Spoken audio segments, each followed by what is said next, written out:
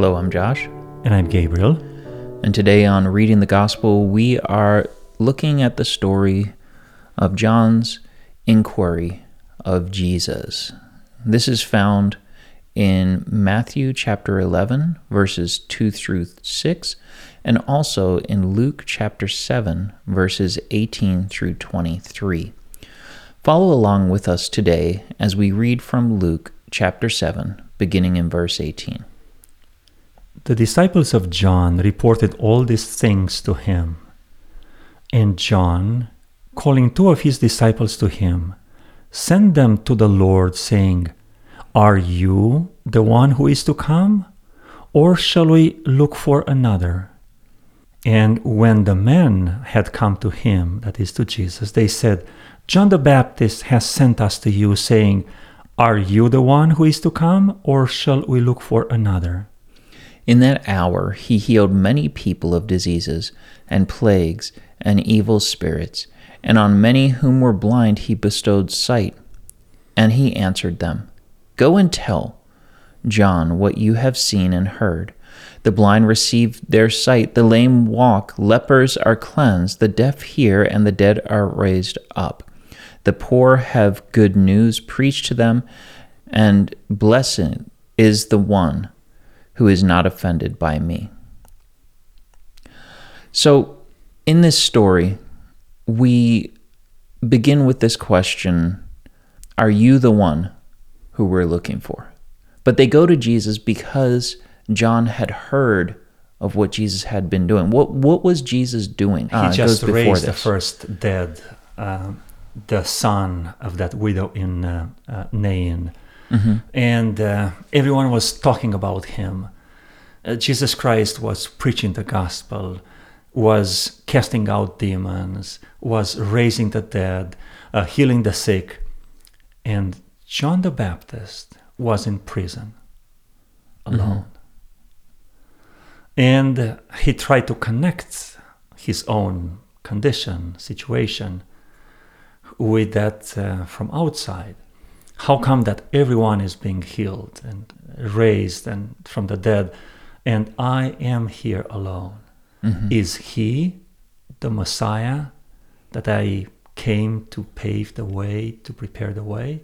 Yeah. Or should I wait for someone else? These are the words coming out of discouragement and maybe a kind of despair. Yeah. His faith was dwindling a little bit. This is what happens when we are alone in isolation. Yeah, exactly. And Jesus is here to strengthen his faith. Mm-hmm. And we need to remember that he's still called the greatest prophet, even though he's going through this time where he needs this encouragement from Jesus. Jumping into the questions, what does this tell us about God? Well, I really like the way Jesus Christ responded. He didn't use that many words. He took the two trusted disciples of John the Baptist and said, "Just watch me what I'm doing." Based on this expression, in that hour, it seems that Jesus Christ made some extra miracles for these two disciples of John. Mm-hmm. And Jesus combined different aspects of his ministry and put them all together in that hour. And after that, he told the disciples, "Go and tell." Mm-hmm. The same words Jesus Christ told the demoniac in Gadara, who really wanted to come with Jesus Christ in the boat. And he said, "Now go and tell. Go home and tell your friends and your family how God had mercy on you. Go and tell."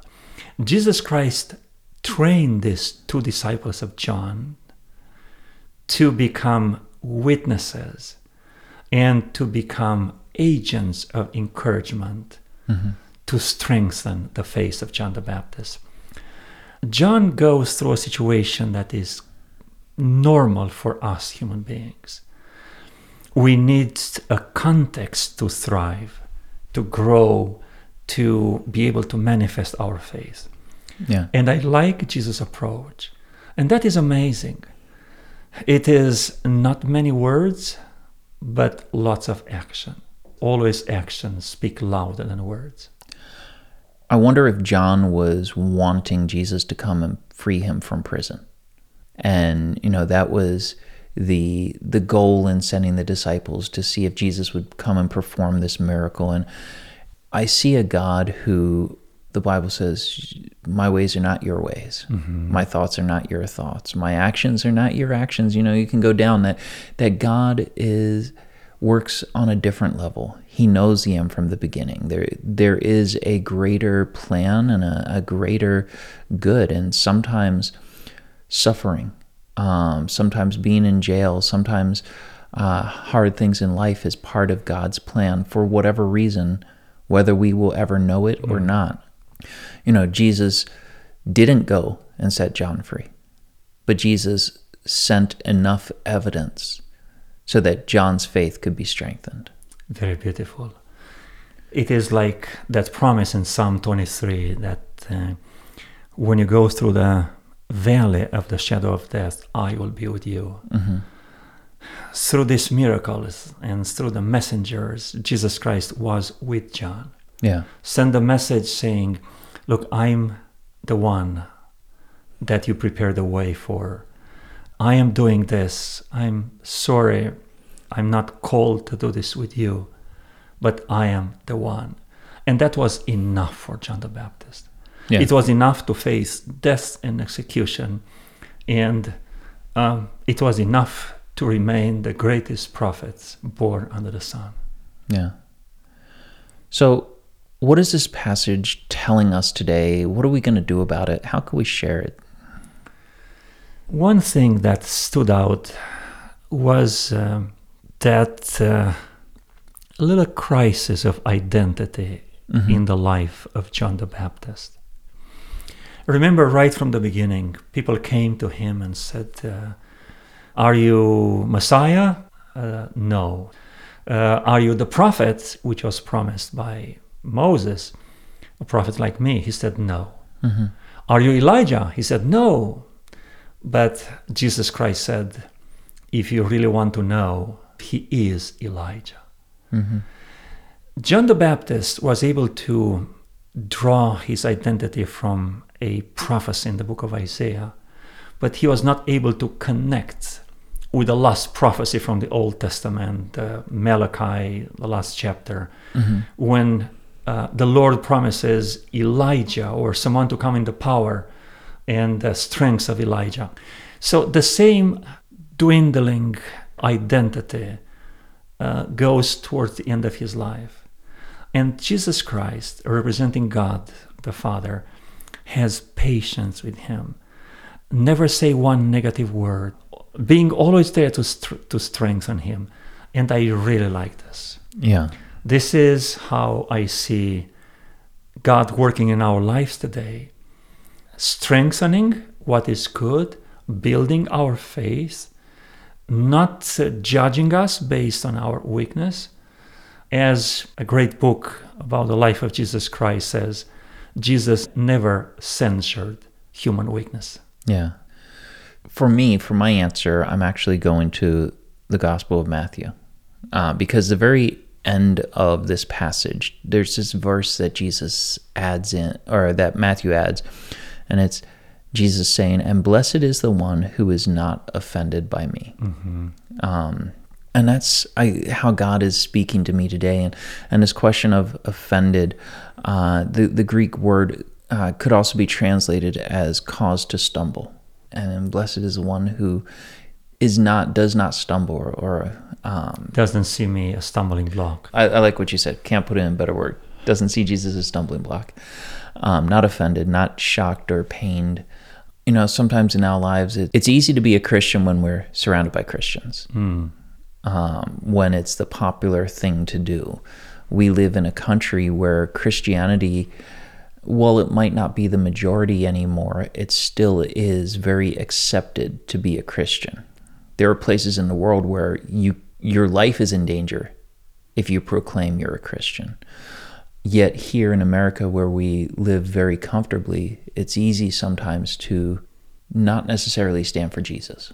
hide that we're a Christian. Not necessarily hide, but just not mention that we're a Christian. Not proud. Not proud, exactly. Because we don't want to offend those around us. And so we miss out on the blessings that God has for us. I remember one of my persons I reported to, he was born in Africa, but working here in Washington, D.C. Mm-hmm. And took his teenage kids, the whole family went to Europe. And in that secular Europe, in a restaurant, he said, let's pray. And the kids, Dad, nobody does it here. Mm-hmm. And he goes, says, as long as I pay the bill, I will say the prayer. And the kids laughed, and he said the prayer that is supported exactly what you said. Yeah. Sometimes we are not comfortable to manifest our faith, and we miss blessings because of that. And we miss being a blessing to others. And I think that's where I get those who are blessed are not offended. Mm-hmm. Who, if we are sitting in a restaurant and we feel offended, like if I pray I'm going to offend someone else, or we're not comfortable doing this, mm-hmm. we're missing out on the blessing. And as an extension of what you said, I'm looking at Jesus' approach in this story. John was worried about himself. Mm-hmm. And Jesus, through the miracles he performed and the message reinforced through John's disciple, tried to distract John's attention from himself and to focusing towards others. Mm-hmm. The same way John the Baptist preached by the river and baptized people and told them exactly what to do, how to make it right, how to do restitution after repentance. In the same way, Jesus refocused his direction towards people to see how we can become a blessing for other people. Yeah. And it seems that was a very strong encouragement. It was an amazing approach. Yeah. And also, I like to emphasize when, as human being, we go through different feelings and moods, and when we are afraid or we experience discouragement and despair, the Lord is right there. Mm-hmm. He always is doing something, not only to draw our attention, but to refocus our attention towards others. Because when we give, we are more blessed than when we receive. Yeah. That's a powerful thought. Let's pray. Father, may we be willing to give more than our desire is to receive. May we not be offended by you. May we be willing to stand for you even in places where others aren't willing. May we hold on to our faith in times where our faith is challenged, when we're in that valley of the shadow of death. May we know that you're with us. Father, I pray that you will pour blessings out on us that will affect those around us too and strengthen their faith. In Jesus' name, amen. Amen.